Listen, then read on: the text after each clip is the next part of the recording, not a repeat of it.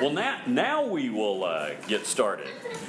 Tripp had asked me, because he's out of town this weekend, if I would fill in for him as we go through Luke together, and so just neat opportunity to be able to look at this passage as we study through just kind of the revelation that we saw when the Gospel of Luke started out, and he introduced it, the focus of it, and Luke writing to Theophilus to give him an accurate accounting of what took place in the Gospel of Jesus.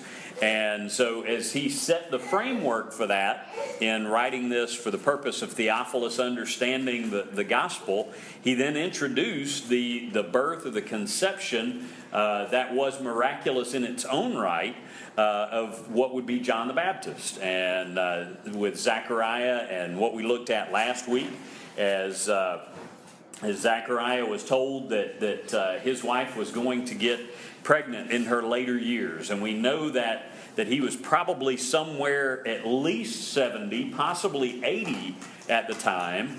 And I would imagine anybody that somebody came to that was about 80 years old and said, okay, now's your time to have a child. You've been barren all this time, but it's your time to have a child. It would kind of freak you out a little bit, because that's not something that we expect. If you have been barren that long, I imagine that there's a kind of giving up that you've decided your past years. And Zechariah, in his disbelief, was stricken dumb, unable to speak at that point until John the Baptist was born, which has not yet happened. And so we encounter today, as we look into the gospel, another more miraculous conception as we look at the appearance to Mary and the introduction of Jesus being conceived by the Holy Spirit. So I'm going to read for you as we go through, and I've got to, today's my 48th birthday. Yes, that makes me old. And one of the things that I was joking with earlier is you realize the older that you get that you need glasses to be able to read. So y'all pardon me while I attempt to use my cheap little reading glasses to be able to go through this. But we're going to be starting in verse 6. And reading Gabriel's interaction with Mary. It says, in the 6th month, the angel Gabriel was sent from God to a city of Galilee named Nazareth, to a virgin betrothed to a man whose name was Joseph, of the house of David. And the virgin's name was Mary. And he came to her and said, Greetings, O favored one, the Lord is with you. But she was greatly troubled at the saying, and tried to discern what sort of greeting this might be. And the angel said to her, Do not be afraid, Mary, for you have found favor with God. And behold, you will conceive in your womb and bear a son, and you shall call his name Jesus. He will be great and will be called the Son of the Most High, and the Lord God will give to him the throne of his father Jacob. And he will reign over the house of Jacob forever, and of his kingdom there will be no end. And Mary said to the angel, How will this be, since I'm a virgin? And the angel answered her, The Holy Spirit will come upon you, and the power of the Most High will overshadow you. Therefore, the child to be born will be called Holy, the Son of God. And behold, your relative Elizabeth, in her old age, has also conceived a son, and this is the 6th month with her who is called barren. For nothing will be impossible with God. And Mary said, Behold, I am the servant of the Lord. Let it be to me according to your word. And the angel departed from her. Let's take a moment to pray. Father, I thank you for your word and the truth of it. And I just pray that as we spend a little bit of time digging into it tonight, that you would just make it clear, that you would speak to our hearts by your Holy Spirit, that you would draw us close to yourself, that you would reveal yourself in and through us. And just help us to learn more about just the miracle of our salvation, just your incredible intention to call us to yourself, to redeem us and have us as yours. And I just pray that you would help us to, as a result of that, in light of that, to respond in much the same way Mary did, and just confess that we are your servants, and that we would walk in such a way that we recognize your will and follow in it. I thank you for your goodness to us. In Christ's name, amen. Well, a couple of y'all give me a little bit of feedback. How did you meet? If you're a couple and you're married, whether your spouse is here or not, how did the two of you meet? How did you come about? We're some goody two-shoes at church. You were some goody two-shoes? Met at church. Okay, Goody, met. Goody two-shoes. She's saying she doesn't even know that she wants to admit to that. Right. Met at church. All right. So, like in the same youth group? Did you go to an event? College and career age group, yes. College and career. All right. So, met in church. Anybody else? How'd you meet? We met in the admissions office. And an admissions office? So I was giving the tours and helping with the new recruits for the grad school. Yeah. And I met my mother-in-law to be and my wife there. Uh-huh. But that wasn't the first of it. We met at church after. Okay. All right. Any details you want to add to that, Stephanie? There were only 2 Christians in all of Vegas, and so the pickings, pretty. She just said you were like one of 2 choices. That must make you feel proud. Yeah, I think she was saying that she was the other Christian. So Yeah. Oh, y'all had no other choice. Okay. All right. Well, either way, that sounds really romantic. All right. All right. Anybody else? How'd you meet? Anybody? Met at work. Met at work, that's right. Holly was a postal carrier as well at that point in time. That's cool. Well, Jennifer and I met at church as well, and her dad was my Sunday school teacher, and he had swore that she wasn't going to start dating until she was 16. He made an exception for me because he said he knew where to find me, which is probably what every dad is at least thinking. Boy, I'll know where to find you. Wait, how old were you then? I was 16, so I am a year and a day older than my bride, even though I look about 20 years older than my bride. Her birthday is tomorrow, and so she is a year and a day behind me. And so tomorrow she celebrates her birthday, though, like with ladies, hers is some anniversary of her 29th birthday. But anyway, that's one of those things that when you meet somebody, it really stands out in your mind because in our culture today, we meet and choose our spouse voluntarily, don't we? We get to make decisions unless you're living in Vegas and there's nobody else to pick from, and you just wind up stuck together. But in the time in which we read this passage of Scripture, that was not at all the case. It was not the case in Nazareth where, one day Joseph and Mary were at Sunday school and they cast a longing glance across a classroom, and all of a sudden, he said, "She's for me," and she said, "He's for me." Life did not happen that way back then.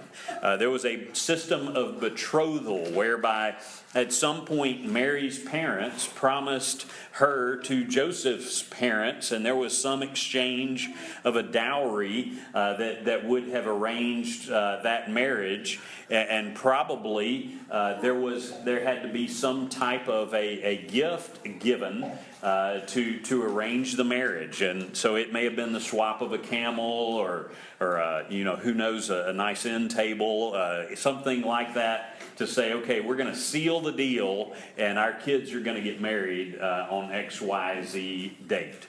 And when that was set up, it was usually set up with kids that were very, very young, generally in much the same way that Jennifer is a little bit younger than me. Mary most likely was a little bit younger than Joseph. But in reality, a lot of times in our American mindset, we're thinking about a couple that's probably 19, 20 years old. They've gotten out of high school. They've got some things. Joseph probably had his own chariot, and he was cruising around and spotted Mary. But in this case, more than likely, Mary had just passed puberty. She's probably around 13 years old, maybe 14 years old at the time of their betrothal. And Joseph is probably the ripe old age of around 14 or 15.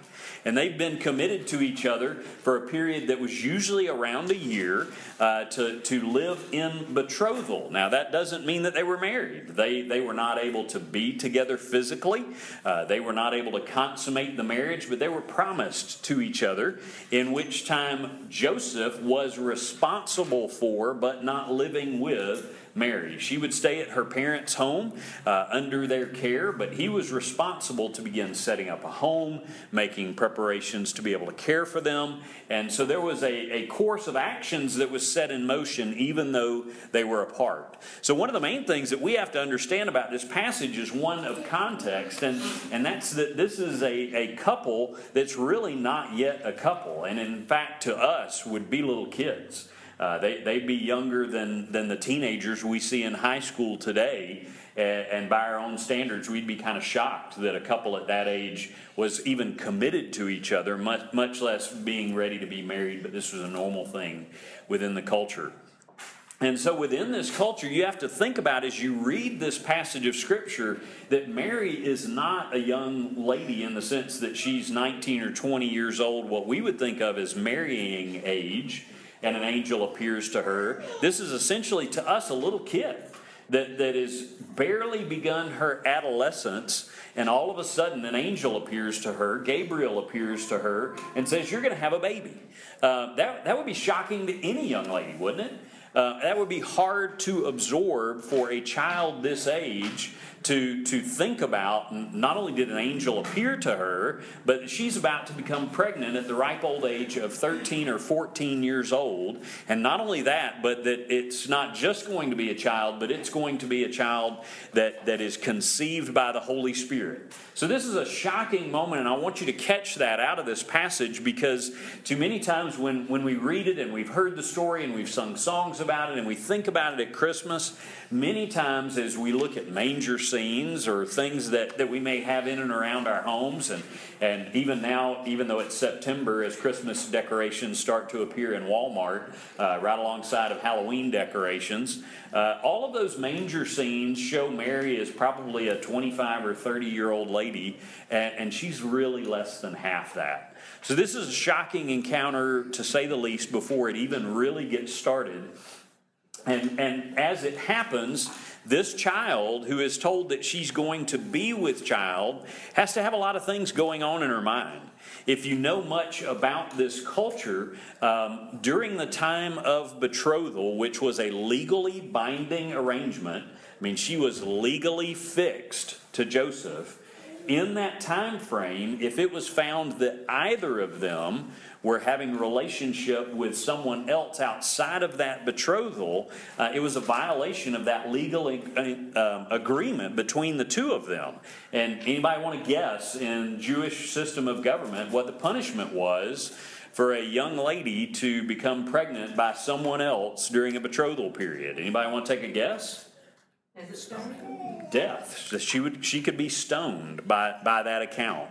If Joseph had of, and we're going to read in just a moment the Matthew account, just to kind of give the other side of the story, if this had come out, if Joseph had been like, I don't want any part of this, we think about this passage from Mary's perspective, but from Joseph's side of things, if he had have said, I don't want any part of this, and exposed her, he could have had her stoned legally within their society. And if you take a minute just to flip back over to the book of Matthew, chapter 1, we're going to read this just for perspective, verses 18 through 25. It says, Now the birth of Jesus Christ took place in this way. When his mother Mary had been betrothed to Joseph, before they came together, and that's talking about sexually, she was found to be with child from the Holy Spirit. And her husband Joseph, being a just man and unwilling to put her to shame, resolved to divorce her quietly. But as he considered these things, behold, an angel of the Lord appeared to him in a dream, saying, Joseph, son of David, do not fear to take Mary as your wife, for that which is conceived in her is from the Holy Spirit. She will bear a son, and you shall call his name Jesus, for he will save his people from their sins. All this took place to fulfill what the Lord had spoken by the prophet. Behold, a virgin shall conceive and bear a son, and they shall call his name Emmanuel, which means God with us. When Joseph woke from sleep, he did as the angel of the Lord commanded him. He took his wife, but knew her not until she had given birth to a son, and he called his name Jesus. So we have this tremendously difficult situation within the culture of not only does Mary have an angel appear to her and say, young lady, you are about to give birth to a child. And can you imagine the fear that went through Mary's heart of what's going to happen?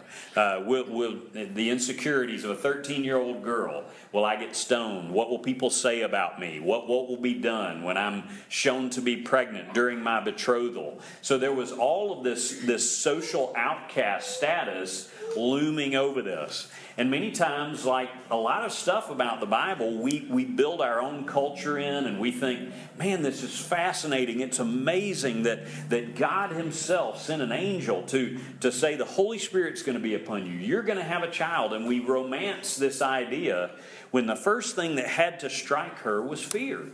Not just fear of being pregnant at 13, but fear of trying to explain to everyone, no, we haven't been together.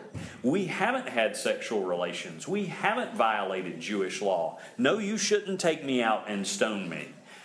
In fact, God appeared and told me that this child is conceived of the Holy Spirit. Now, every last one of us, if we're honest with ourselves, would think what? How would you respond if someone came to you with that story? Jennifer, you're a high school teacher. If a young girl appeared in your 9th grade English class, I refer her to the counselor. you'd send her out to a counselor because you think she was doing what? Well, lying or creating it. She's lying or creating a story. It's serious psych problem. There's something going on. I mean, you have to look at Scripture honestly. You can't just look at it from our church viewpoint. Honestly, we would all say this is crazy. And we would respond just like Mary did. If you look in Luke chapter 2, and we kind of try to make this sound better than it is, in Luke chapter 2 it says, but she was greatly troubled at the saying. Now that doesn't mean that she was a little bit confused.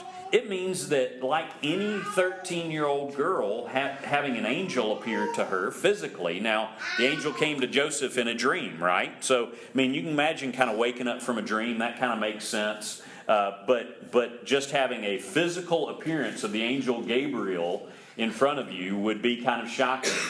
And when it says she was troubled at the saying, you have to unpack the emotion that's built into that. I'm going to be killed.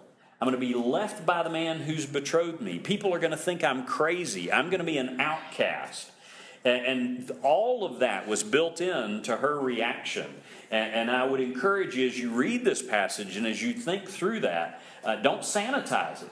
Because this was a real challenging, difficult place for her. It wasn't like, a lot of the songs about, Mary, did you know, and things that we hear, they make it so sweet. But she was scared out of her mind. And the passage indicates that by saying she's troubled, but there's a lot of depth to that she was torn up in her spirit, did not know what to do about it, kind of troubled like any other 13-year-old girl who realized all of a sudden I have to tell my parents this cockamamie story. What are they going to say to me? And ladies, if you went to your parents with a story like this, you'd be lucky if they didn't kick you out of the house. So it's a difficult situation in which she finds herself.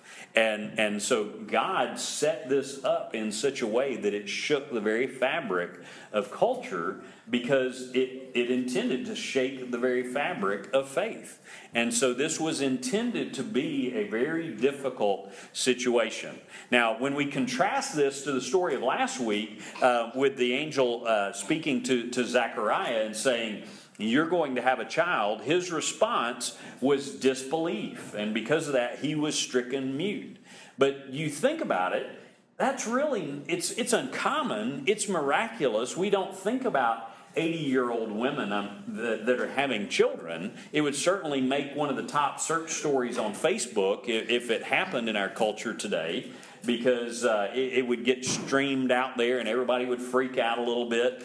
They'd probably have her in a magazine or something like that. But still, we know how procreation works. It's still going to be the two of them getting together and having a child.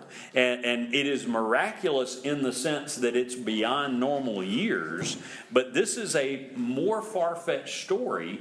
And so this little girl who shouldn't be dealing with any of these things is all of a sudden taken back by that. So I would encourage you to think about this from the standpoint of her situation is going to be one of shock and difficulty and challenge. And if you can imagine, probably very difficult for her to respond in any fashion other than panic, right? But in this, she responds to this with such, I'll say, humility, in the sense that she doesn't say, God, you can't do this to me.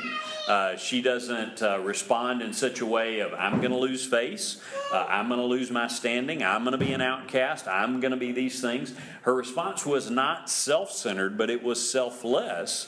And because of that, it's a very encouraging or well-supported story here. But as the scripture makes clear, the angel says to her, do not be afraid, for you have found favor with God. And behold, you will conceive in your womb and bear a son, and you shall call his name Jesus. He will be great, and he will be called the Son of the Most High, and the Lord God will give him the throne of his father David, and he will reign over the house of Jacob forever, and of his kingdom there will be no end. And her response to this is such that a lot of times the church today tries to romanticize who Mary is as a result of this. We think a lot about individuals sometimes within the Catholic Church that have taken this as a reason to worship Mary.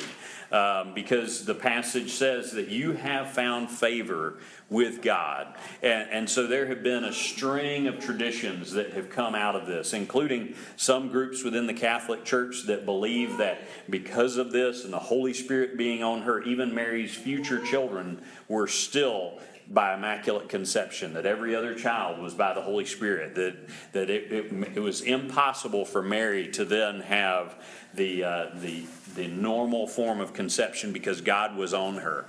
And so we over-romanticize her position rather than keeping our fix on God, the Father, on Jesus the Son, and on the Holy Spirit. And this is really such a portrait, not of something that should cause us to revere Mary, but that should cause us to be reminded of the triune nature of God at work to bring about our redemption. That God the Father was sending Jesus the Son through the method of conception by the Holy Spirit to bring about our redemption. And so there was a miraculous work that was going on here. But the one thing I don't want you to miss is that this is such an evidence of the fulfillment of prophecy. And you heard a touch of that in the Gospel of Matthew in chapter 1 when the angel appeared to Joseph in a dream. What did the angel tell him there at the end? I do not know. You do not know. That's a reasonable, legitimate answer. Does anybody know? What was the last thing? What was the motive he said for which this was being done? To fulfill the prophecy about the virgin. To fulfill the prophecy about the virgin. Can anybody take your Bible and flip to the book of Isaiah? Or your electronic Bible and punch in Isaiah. Go to chapter 7 and read for me verse 14.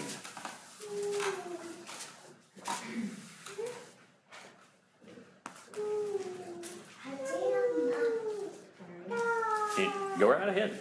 Therefore the Lord himself will give you a sign. Behold, the virgin shall conceive and bear a son, and shall call his name Emmanuel. Okay, so this is a unique passage, and it is referred to there at the beginning of Matthew, and referred back to there 700 years prior to Jesus being conceived by the Holy Spirit. We have this prophecy in the book of Isaiah that the angel makes clear to Matthew that this is why this happened. Now, a lot of later scholars will say, well, that was invented after the fact. That was kind of woven together after the fact. But all of these passages come from a translation of the word where the Hebrew was translated into Koine Greek in the Septuagint, which was completed at the latest evidence. We have 132 years before Christ was born. The translation was completed that gives us this verbiage and this translation of Isaiah chapter 7. So we know that it's not that somebody could go back and rewrite the Septuagint 132 years after it was completed to make those things match. And we have clear evidence that took place, and they're very definitive dates when those translations were completed. So what happens in Isaiah chapter 7 is King Ahaz is about to go into battle. And God says to King Ahaz, he says, ask me for a sign. Ask me for a sign that I'm able to deliver you, that I'm able to help you win the battle.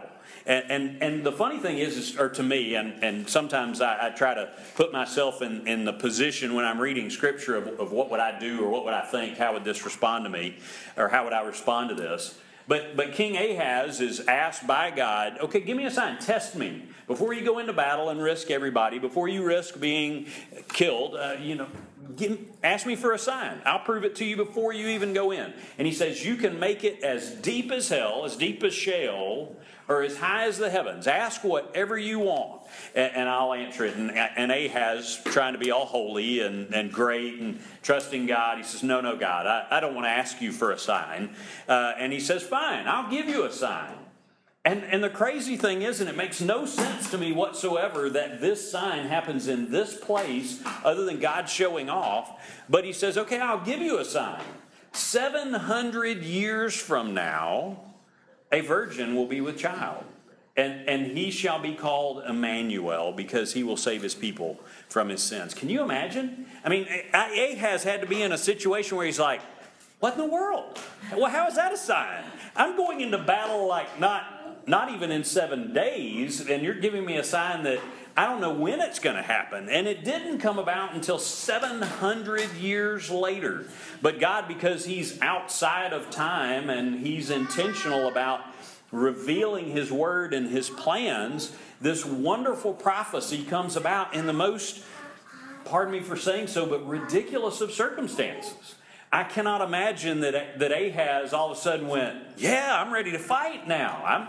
I'm encouraged. I'm ready. There's going to be a virgin that has a baby. I have no idea when.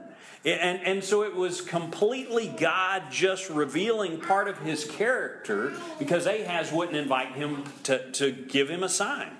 So now here we have in the book of Matthew and again in the book of Luke, just this couplet saying, you remember that way back then? You remember reading that in the Old Testament? You remember my encounter with Ahaz when I made this promise? This is the completion of the promise. Long after anybody who was tied to the line of Ahaz was even around to care about it, but it still fulfilled that the nature of God has been to lay out the redemption of man from all of eternity past. And it's just amazing to me how God works in that way. So he reveals a little bit of himself by completing and fulfilling this prophecy of a virgin being with child. Now, there's been a lot said as well in our day and culture that, well, the word for virgin may have just meant that she was a young lady. And so since she was 13, and she wasn't married, that her response here, as she says, in verse 34, the Mary said to the angel, how will this be since I am a virgin? And people will try to explain it away and say, well, that word that's translated out of Isaiah and repeated here was the word Alma, and that could have meant young lady.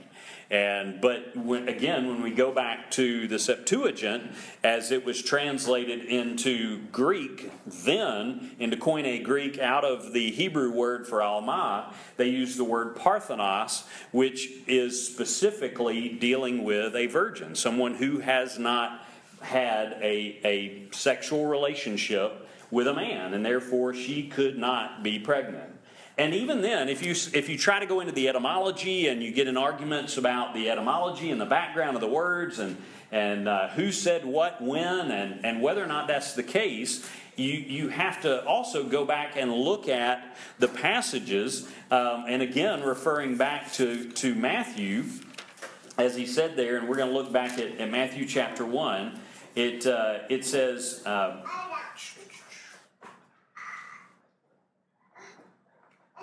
He said, she was found to be with a child from Holy Spirit, And her husband Joseph, being a just man and unwilling to put her to shame, put her away in divorce quietly, says, "Do not fear, for that which is conceived of her is the Holy Spirit." And then it goes down into verse 24, and it says, he took her as, 25, but he knew her not until she had given birth to a son and called his name Jesus. So whether you believe the etymology of the word or not, the fact of the matter is that it made it also clear that she was not even with Joseph or had no sexual relations with anyone until after the child was born.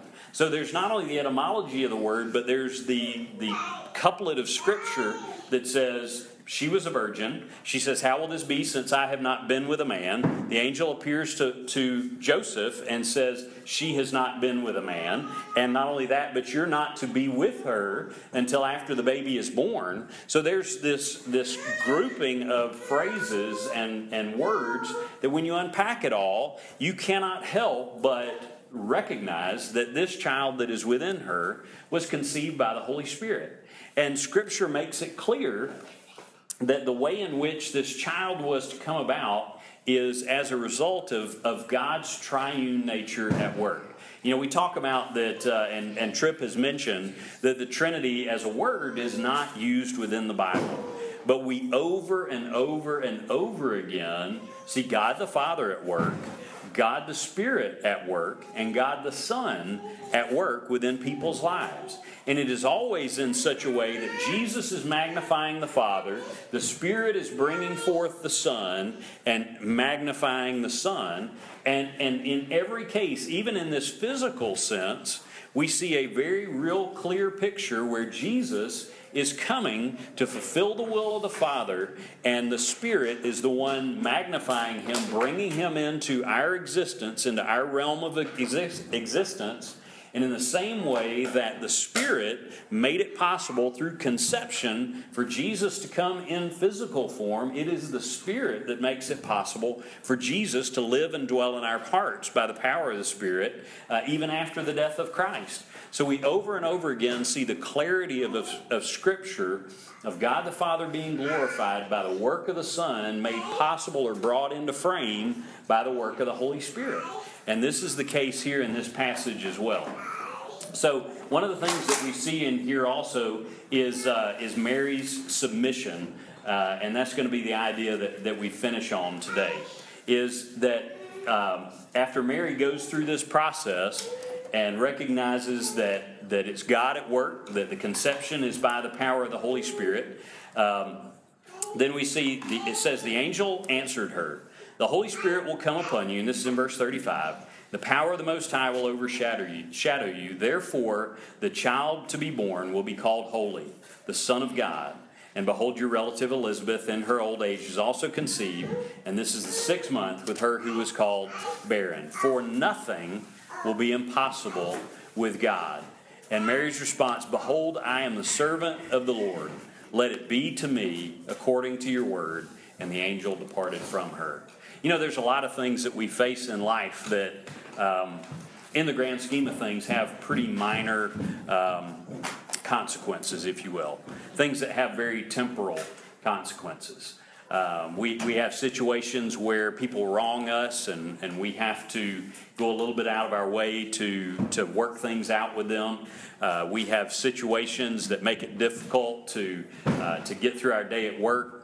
Situations where it's difficult to trust the Lord to provide for us physically, to give us wisdom to raise kids, as we saw last week, to believe that if God says you're going to have a kid when you're 80, that we go, okay, God, anything's possible with you. But in this passage, there's such a strong contrast between the disbelief of Zechariah and his disbelief. Don't miss the fact that his disbelief did not thwart God's will. Whether or not you believe God or not is not going to change God's purpose or plan. It may change your interaction with it, or the joy that you draw out of it, or where you are in the process of it, but it won't change his will. Zechariah going, "No, dude, that can't happen," did not cause the angel to say, "Okay, then we'll pick somebody else." or okay, then we'll just kind of shelve this whole idea of John the Baptist coming along. It didn't change God's will at all. It just meant that for about 9 months, Zechariah did not get to say anything. He didn't get to whisper any words to his wife's womb as that child was growing. He didn't get to rejoice in it. He didn't get to run around and say, hey man, my wife is pregnant. She's 80. I've still got it. He didn't get to rejoice in any of that. All the guys shake their heads and all the ladies roll their eyes when I say that. But, I mean, any 80-year-old guy who all of a sudden his wife's pregnant is going to be a little proud. And so he didn't get to say any of that. So he lost out on what he should have been able to take great joy in because he didn't believe. And here, on the other hand, where we have an 80-year-old priest who doesn't believe God's word, we have a 13-year-old girl that does. And a lot of times we allow life to convince us that there are complications that happen that just make it so that, well, God, you really don't understand my circumstance. Have you ever felt that way? God calls you to do something and you're like, God, there's just too many variables right now. And God says, I want you to give $100 to this cause. I want you to help out with this need. And you're like, we just can't really do that right now. We just don't have, you don't understand our budget. You don't understand where we are. And the fact of the matter is that God is calling us to be obedient regardless of the circumstance or consequence. And in this passage, as Mary said, behold, I am the servant of the Lord. Let it be to me according to your word. Now, see, the cool thing about God's word is that nothing we do, good or bad, will change his purpose or plan. God loves us. God calls us to himself. God redeems us. Romans chapter 5 that you've all read make it really clear that just as God laid out as sin would enter the world through one man, that righteousness would also come through the man Jesus Christ. That through him we would gain the opportunity to have forgiveness, cleansing, and hope. That we would have a Redeemer, that Scripture unpacks over and over again through Romans, through Hebrews, so many illustrations of how Jesus was to be the completion of everything that took place in the Old Testament. He was to be our high priest. He was to be our sacrifice. He was to be our Redeemer and our friend. That he was to give us an opportunity to have a relationship with a holy God. And the cool thing about this passage is not just the fascination with God coming to Mary, not just the miracle of a virgin being with child, but just the wondrous opportunity that Mary had to rejoice in obedience. Just the wonderful opportunity that she had to trust in the Lord in spite of her circumstance. Because really, when you look at it, she had every reason not to, didn't she? I mean, she had every excuse to say, God, I'm 13. You can't make me pregnant. My parents won't understand. God, I've never been with a man, so you really can't make me pregnant. It's not physically possible, and if it's spiritually possible, nobody's going to believe me, so don't do that to me. Now, it wouldn't have thwarted God's plan. God had laid this out from the beginning of time. That's why she is of the lineage of David. And the beginning of this passage makes it clear and draws her heritage back to David. The same way in Matthew, it draws Joseph's heritage back to David. And prophecy demands that the Messiah who would come is of the house and lineage of David. And so not to unpack his patriarchal lineage back to David and her matriarchal lineage back to David, but this was planned. And God wasn't going to say, okay, Mary, this is going to be an inconvenience for you, so I'll choose another route. But it is so wonderful to hear her response. Just a 13-year-old girl who didn't say, God, you can't do it this way. God, don't do it this way. But God, may it be as you will, and do this through me. You know, as we face things on a daily basis, as we rejoice, hopefully, in the redeeming love of Christ, the challenge for us that we take away is, do we do it with obedience and joy? So as you go through this passage, as you look at Luke chapter 2, I don't want to get all Christmassy themed on you and really focus on the coming of the Messiah because, that's for Christmas time. But there is a thread of obedience and joy in this passage as someone who had absolutely no reason to trust in Jesus did. As somebody who had every objection to why they wouldn't want God to do this to them, trusted that it was going to be okay. And really, without sermonizing or taking this out of context, the close of the passage is really that. That last verse is the one that, yes, the bulk of the passage, you rejoice in your salvation. You rejoice in the virgin birth. You rejoice in the Holy Spirit placing within Mary the child Jesus that would save you from your sins and give you hope. But it's not without mistake that the close of the passage, the close of this interaction, is that the Holy Spirit inspired Luke as he gave this writing to Theophilus, as he said, I want you to have an accurate account of what took place, that the passage here closes in this way. Behold, I am the servant of the Lord. Let it be to me according to your word. So unlike Zechariah, she wasn't struck dumb as a result of this. But she was used mightily, and all of us are blessed because of that. And so I would encourage you, as you read Mary's story, rejoice in salvation. I mean, we are redeemed because of these events. But also rejoice that no matter what God calls you to do, when God's at work in your life, He's sufficient to order the circumstances and control the results so that it comes about in a way that He receives glory out of that too. And it's such a call for us to rejoice in the God who saves us as He calls us to live and walk and work and trust Him on a daily basis. So I hope as you read this passage, you don't always just think about Christmas, but you think about a young girl who had no reason to trust that it was going to turn out okay. But she did. And it did. Because the same God who planned this from eternity past was able to bring it to pass in a way that He'd be glorified and she would be drawn closer to it. Let's go to the Lord in prayer. Father, I thank You for Your word. And this passage, you just make so clear to us that it is Your desire from eternity past to redeem us. The work of You, God our Father, who just desires to draw us to Yourself, just as the Father waiting to draw the prodigal back to Himself. But in sending Your Son and in conceiving Him by the Holy Spirit for our redemption, for Your glory, for the fulfillment of prophecy, I pray that You'd strengthen us to trust You as a result of reading this passage and knowing that this difficult set of circumstances that You brought about for Your glory was also just an evidence of Your desire to bless us and use us and glorify Yourself through us as You call us closer and closer to Yourself each day. I thank You for Your faithfulness. Thank You for Your salvation and just the opportunity that we have to rejoice as You move and work in our lives. It's in Christ's name that I pray. Amen.